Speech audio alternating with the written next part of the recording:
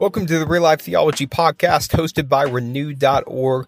We're just really glad that you've decided to join us again today. Maybe it's your first time or your 10th or 100th time. We're just glad you're here and checking out our content. We hope that it richly blesses you and helps you in your life and day-to-day ministry. In this episode, Reese Neyland discusses learning to motivate like Jesus. In this episode, Reese describes how through his own church planting journey, he has discovered how to help motivate people toward Jesus. He gives practical tools and stories to give insight on how to have a Jesus-centric focus in your church. My name is Reese Neyland. This class is entitled Learning the Art of Motivation from Jesus. And it was supposed to be a class, but after I heard David and Shadonke and Anthony, I might go to a little bit of preaching today. But you'll forgive me if I have to do that, right?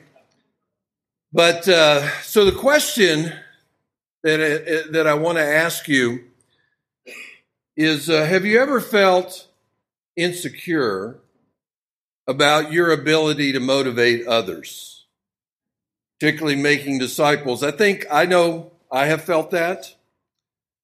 And I think sometimes we get the wrong impression, and that is there are people that are gifted motivators. There's no doubt about that. And we think that in order to be motivating, I have to be a dynamic speaker. I have to be a powerful presence. I have to be exceptionally eloquent. But the good news is that you do not have to be any of those things to be a effective and motivating disciple maker. And that is good news, isn't it? Of course, if you have those abilities, then just ride that horse, okay? Enjoy it while you can, right? But one of the reasons I believe this is, I don't know if you are as familiar with this, but in 2 Corinthians chapter 2, Paul is reflecting on his time in Corinth. And do you remember what he says? He says, remember when I came to you, I came with weakness, in fear, in trembling. He said, I did not come with wise and persuasive words. I was not eloquent. I did not have superior wisdom.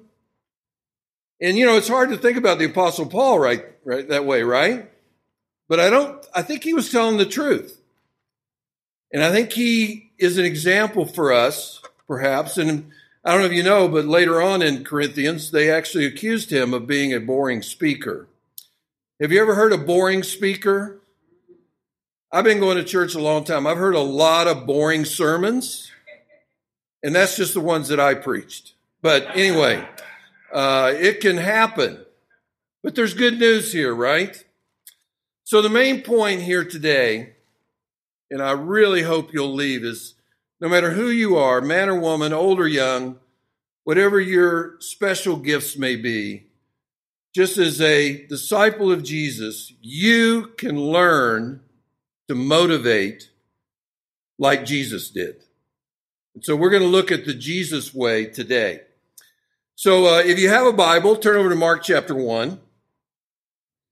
Or you can listen along with me as I read. So perhaps there are 4 different accounts of the life and ministry of Jesus. I bet a lot of you could name those. Matthew, Mark, Luke, and John. And it's interesting. I love the fact that we have 4 accounts. There are a lot of similarities, but there are also a lot of differences in each one of the accounts. And Mark was the first one written. You may know that.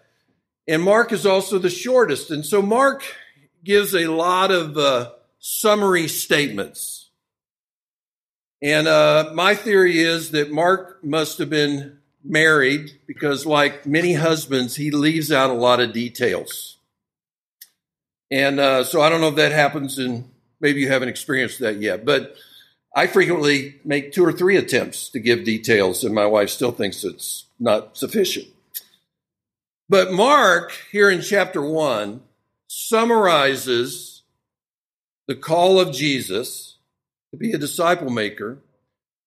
And I believe that in this short text, there are 5 very practical principles that we can and must apply if we're going to be able to motivate like Jesus. Are you with me? Mark chapter 1, verse 16. As Jesus walked beside the Sea of Galilee, he saw Simon and his brother Andrew casting a net into the lake, for they were fishermen. "Come, follow me," Jesus said, "and I will make you fishers of men." At once, they left their nets and followed him. It goes on. When he had gone a little further, or farther, as we say, he saw James, son of Zebedee, and his brother John in a boat, preparing their nets. Without delay, he called them. They left their father Zebedee in the boat with the hired men and followed him.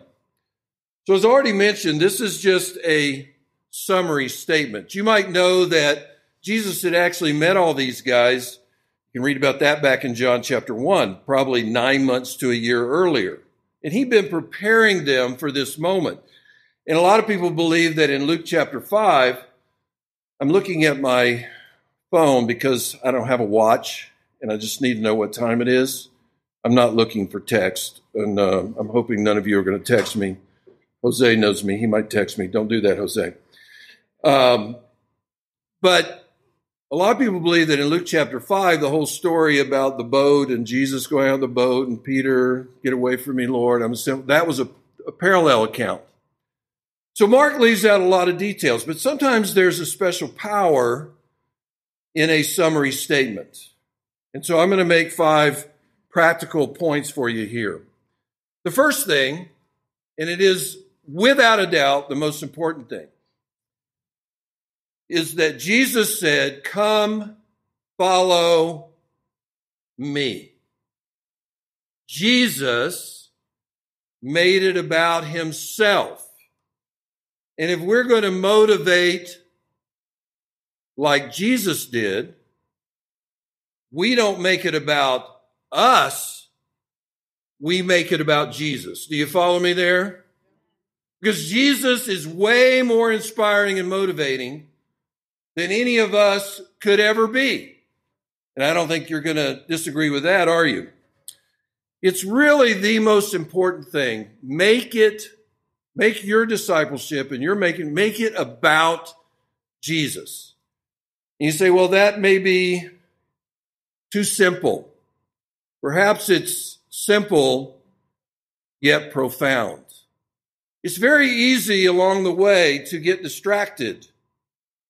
And sometimes we do make it about us. And sometimes we make it about the leaders. And sometimes we make it about the church. If you want to inspire people, what we want to do, and we have a great opportunity to do it, is help Jesus to get into the heart of those that we're trying to help. Does that make sense to you? And don't really overlook this. You know, I didn't mention it earlier in 2 Corinthians chapter 2 when I was quoting, Paul was remembering his ministry there in Corinth and what it was like when he first got there. But the part I left out, do you remember it? He said, "I was fearful, I was trembling, didn't come with eloquence, superior wisdom." He says, "For I resolved to know nothing when I was among you except Jesus Christ and him crucified." In 1989, my wife and I and a group of 50 moved to Los Angeles, California to plant a church. And I related so much to fear and trembling and weakness and all of that. And so it was my opportunity to preach the first sermon of the church planting in LA. And I chose this text. And the title of the sermon that I chose that day, I still have my notes from that. I don't save all my notes from my sermons, but I saved that one. Seemed like it was important, the first one. The title was "Nothing But Jesus." Because I had a whole team full of people that were intimidated. I don't know if you've ever been to Los Angeles, but it's an intimidating place. But you know what God did? Because we had that focus on Jesus, the church grew to Today it's well over 5,000. We've planted many other churches all around the U.S. and all around the world. But it's not too simple to say the first and most important thing to do is point people to Jesus. I was very fortunate when I first started following Jesus way back in college, that our campus minister was a man that, his name was Sam Lang. Probably very few of, maybe none of you know, or some of you know who he was. But I was so blessed because Sam was my campus minister. He also became my mentor in training me in the ministry and training me how to make disciples. But Sam Lang knew more about Jesus and loved Jesus more. It's a little emotional than any person I ever met. And he would stand up and he would teach. And he would have a conversation with you.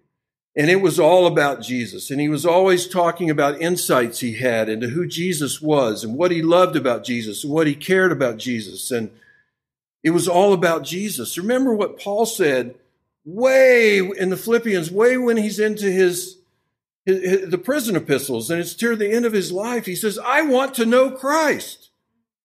Well, what have you been doing for the last 30 years, Paul? But see, the people that are effective, motivated, they just want to know Jesus more, and they want to love him more, and they want to share him more. And that, my friends, is how you change the world.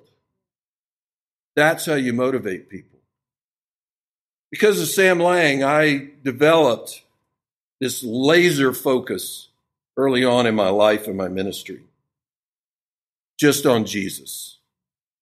I know there's a lot more in the Bible, but nobody inspires like Jesus does. Nobody can move my heart like Jesus does.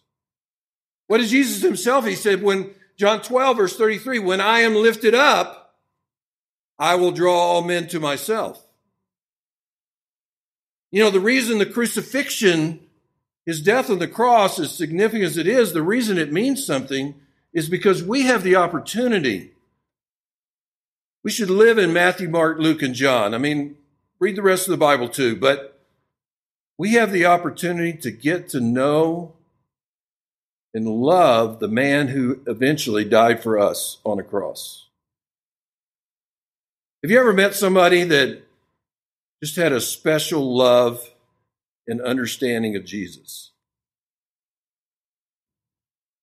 You ever had a Sam Lang in your life? Are you going to be a Sam Lang? And you have to invest. You have to work at that. I'm still working at that. I started my journey following Jesus 45 years ago. But I feel like there's so much more to learn, and there's so much more that I do learn. And I love to read books about Jesus. If you have some good books about Jesus you want to recommend, tell me about it. I love to see movies about Jesus, especially good. My favorite right now, and maybe of all time, is The Chosen. If you haven't seen The Chosen yet, it's 3 years that they're already into it. It is Jesus the way I always pictured him. And it's moving. And it's powerful. My favorite book about Jesus is, I have a whole list of books that I've read, and I'm still searching for more. My favorite book is by Philip Yancey, The Jesus I Never Knew. How many of you know that book? A few of you do. We have to invest. And then with those that we would help and those that we would want to follow Jesus and make disciples, we need to teach them what we understand about Jesus, and we need to talk about what we understand about Jesus. That's the good news. The good news is it's not about you. And it's not about me. We're simply trying to be the best reflection of the light that we can be, and sometimes we're better at that than others. You know what I mean? So I'm spending a little extra time here because it's way more important than anything else. I believe, just like my experience with Sam Lang was I believe that people can tell how much you know Jesus, really love Jesus, and how well you know him. I don't think if you know him and you love him and you're growing in that, you basically cannot help but be inspiring. But it's not as easy as we might think. But you have to invest and you have to really work at it. How many of you have ever heard of this TED Talk? It's pretty well known. It was done several years ago by a man named Simon Sinek. And the title of it is How Great Leaders Inspire Action. And if you want to go look it up, you can do that. It was given in 2014. It's less than 18 minutes long. And you know how many views there are if you go to TED Talk, you go to their website, 61.8 million views. If you go to YouTube and look at that version of it, over 10 million. Some of you have seen this. It's not about Jesus. It's just about life and business and what motivates people. And here's the conclusion that he comes to, and he defends it very powerfully. He says, people are motivated not by what you do, but why you do it. It's not what, but why. And sometimes we want to be all focused on what. And we want to explain the program that we have and the pathway to discipleship and all that. And, there's a what. But what motivates people is why. One of the illustrations he uses is Martin Luther King. Why did 250,000 people show up on the Capitol steps without much planning or preparation? They came because Martin Luther King Jr. said, I have a dream, not I have a plan. People are motivated by why. And here's the best news for us, because I know it's challenging to be a disciple maker. I'm getting a little emotional here, but here's the best news for us. With Jesus, we have the greatest why the world will ever know. He is our why. Anthony had us a few minutes ago remember our baptisms. I'm going to give you something else to do. Go home and write a letter, personal letter to Jesus. Say, Jesus, here's why I still love you, and here's why I'm still following you. Because the more real it is, the more impact you're going to have.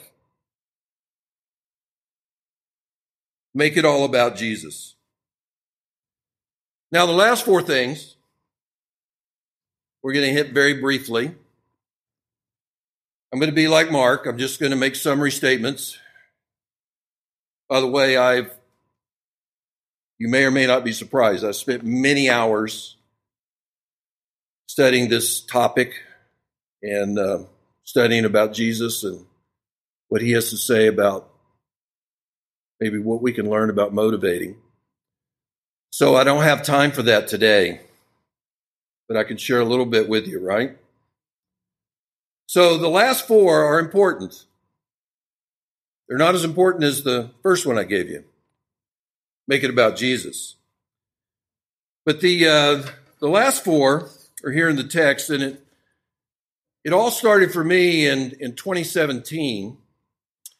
My wife went back to school to become an internationally certified health and wellness coach.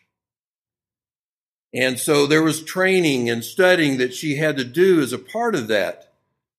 And one of the things that is an important part of being a coach, and that's really in a lot of ways what you're doing when you're making disciples. And you probably know the coaching business is multi-billion-dollar business in America. A lot of people, life coaching, business coaching, health and wellness coaching. But one of the things is they train on how to motivate. And there's actually a science behind it. Did you know that there are 4 intrinsic or eternal desires that God made us that we all have? that will motivate us. And let me just say now, if you didn't understand already, the best motivation is the motivation that comes from inside you and works its way out, not the other way around. Right? We've all had those people in our lives that were motivating us from the outside. Sometimes they were good and sometimes they were not. The best kind of motivation comes from the inside, right? It's not dependent on the presence of another person.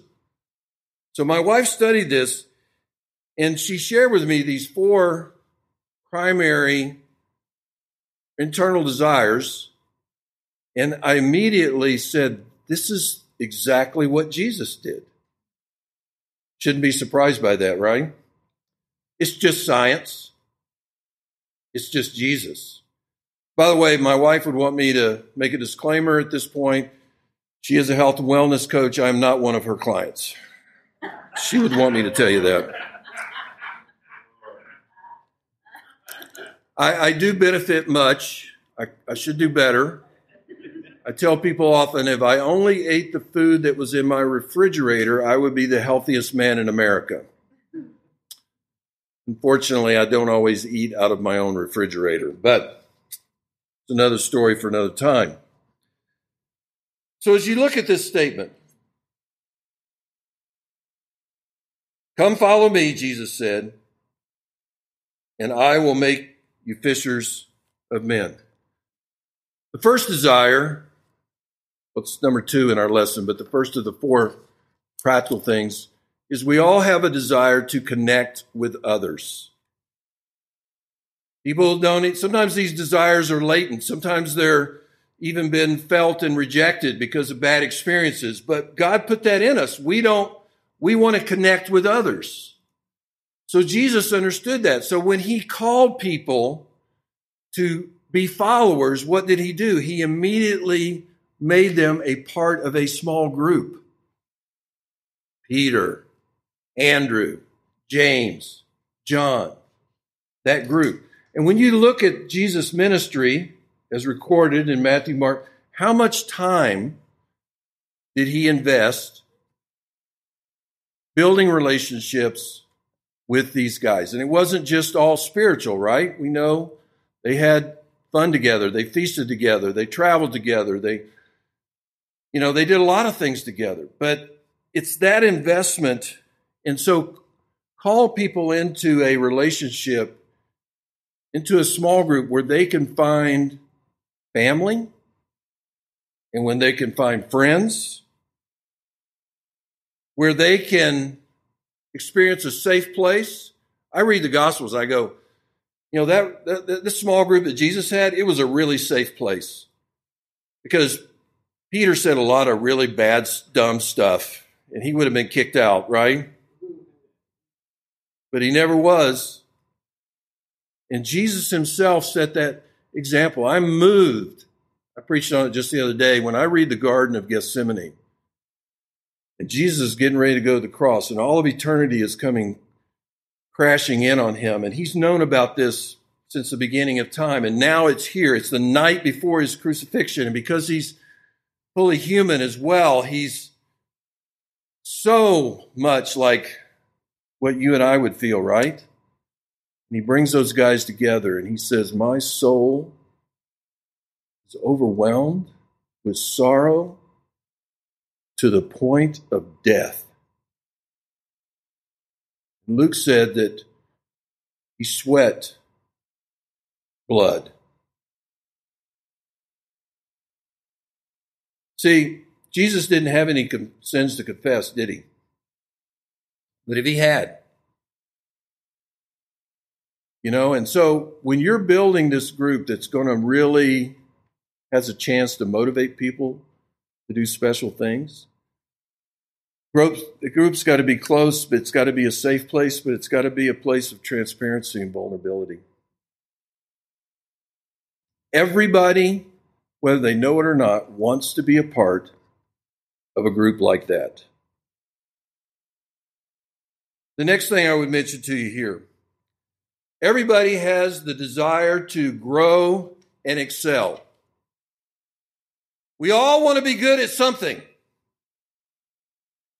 right? Just Even if it's just one thing. It could be your job. It could be, your sport of choice or whatever it is. But Jesus tapped into that because he told these guys, he said, come follow me. And what did he say? I will make you fishers of men.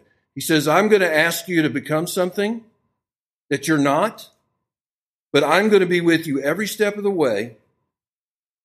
And I'm going to teach you, and I'm going to support you, and I'm going to show you how to do it. I'm not going to give you I'm not going to send you an email telling you, your directions for the next day and what I want you to do. You're going to be with me, and I am going to make. And I'm sure they had no idea when he said that what that meant. And we watch through the Gospels, and we go, this doesn't seem to me like, Jesus, you're doing a very good job. But he did, right? When it was time to go, they did turn the world upside down. But he showed them. He didn't expect them to know what they didn't know. And that's what we got to do. We got to be shoulder to shoulder, walking with people, show them the way, help them to be successful, help them to achieve. And if you don't feel like you know how to do it, then you go get the help that you need so that you can help make a disciple, right? Because that's motivating. The other thing here that I would mention, this one might be surprising, is we all have the desire to make our own choices. Say, well, why is that important? When Jesus called people, he always gave them a choice like he did. He says, come follow me. And you know what? They could choose to follow him or they could choose not to. Jesus didn't chase after people who didn't want to follow him. Do you know that? He respected people's choices because he knew at the end of the day, they were only going to be motivated by choices that they made. And so he was patient and he waited and he hoped and he prayed, but he let people make their own choices. How many of you really, really like it when somebody tries to pressure you to do something you don't really want to do? Nobody likes that. But Jesus was so different than us. He was so, let's just call it, relaxed about his disciple making. If I were Jesus and I was coming to build this army and, change the world, I knew I had a limited amount of time when John 6, and he preached that sermon and told everybody they're going to have to eat his flesh and drink his blood. And then he didn't even explain what that meant. And then a bunch of people started leaving, and the disciples the other guys, they were like panicky, like, what are you doing? And you know what was Jesus' response? Do you want to leave too?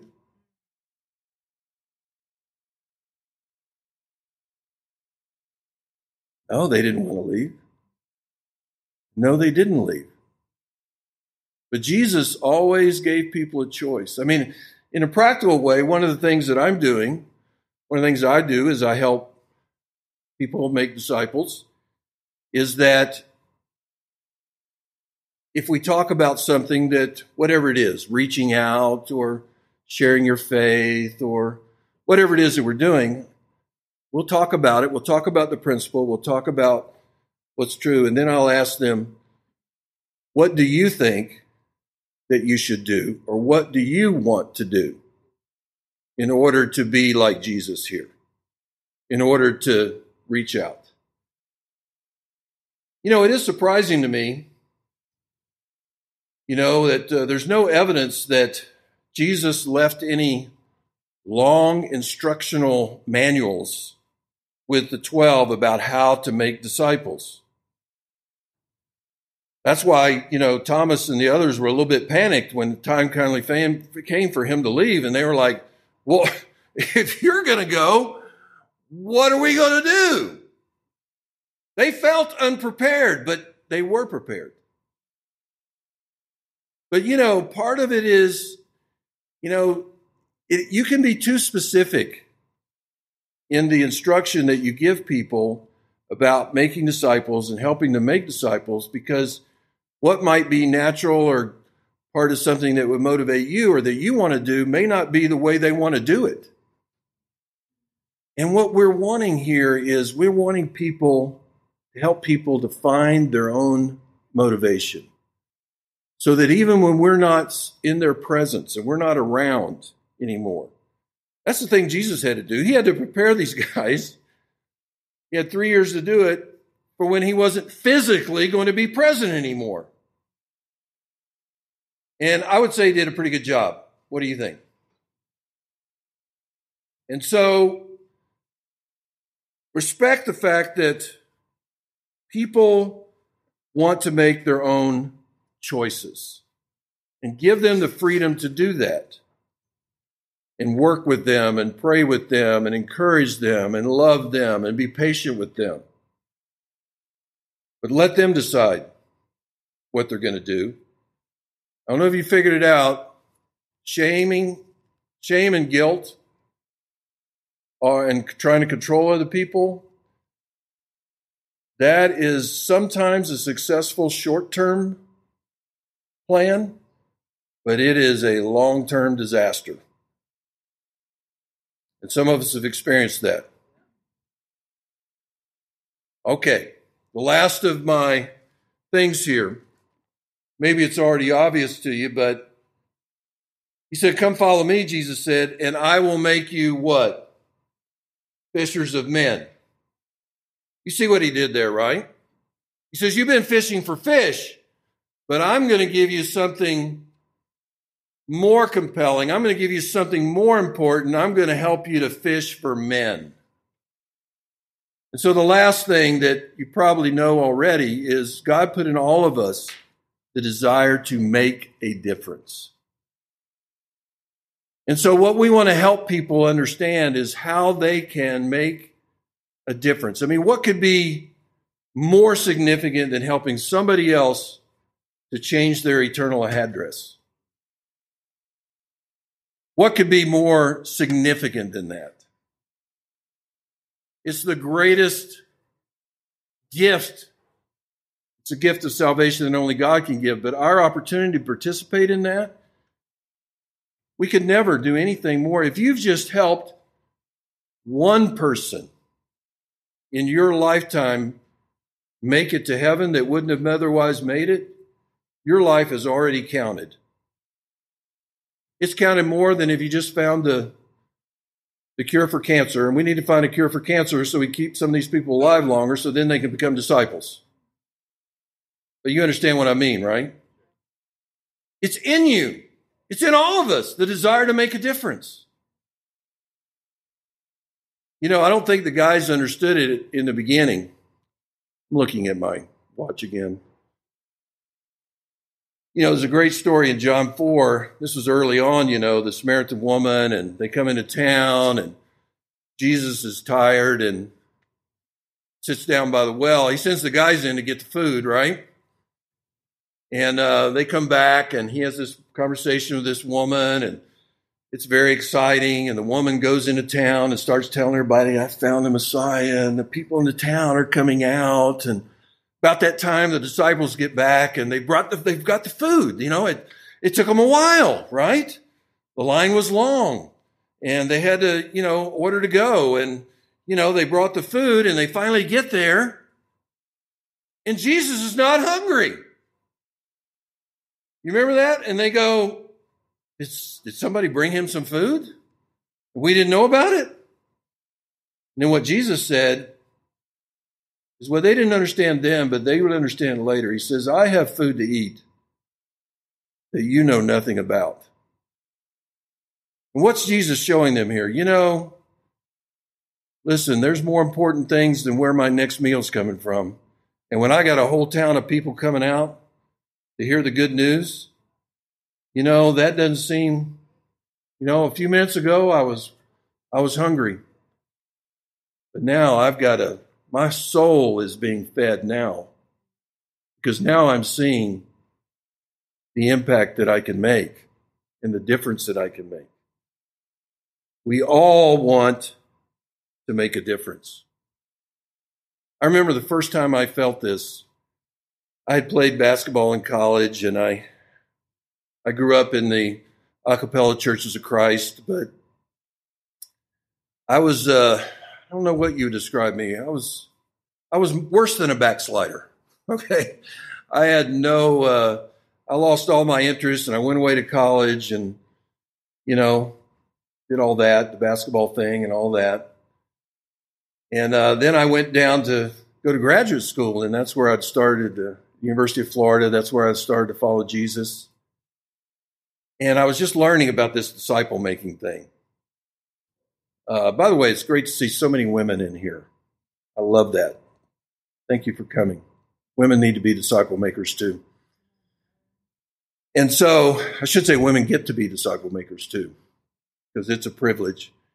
But I remember I was just figuring it out. I didn't know anything about, I grew up in the Church of Christ, but I'd never cared about people and souls and others, and it's embarrassing.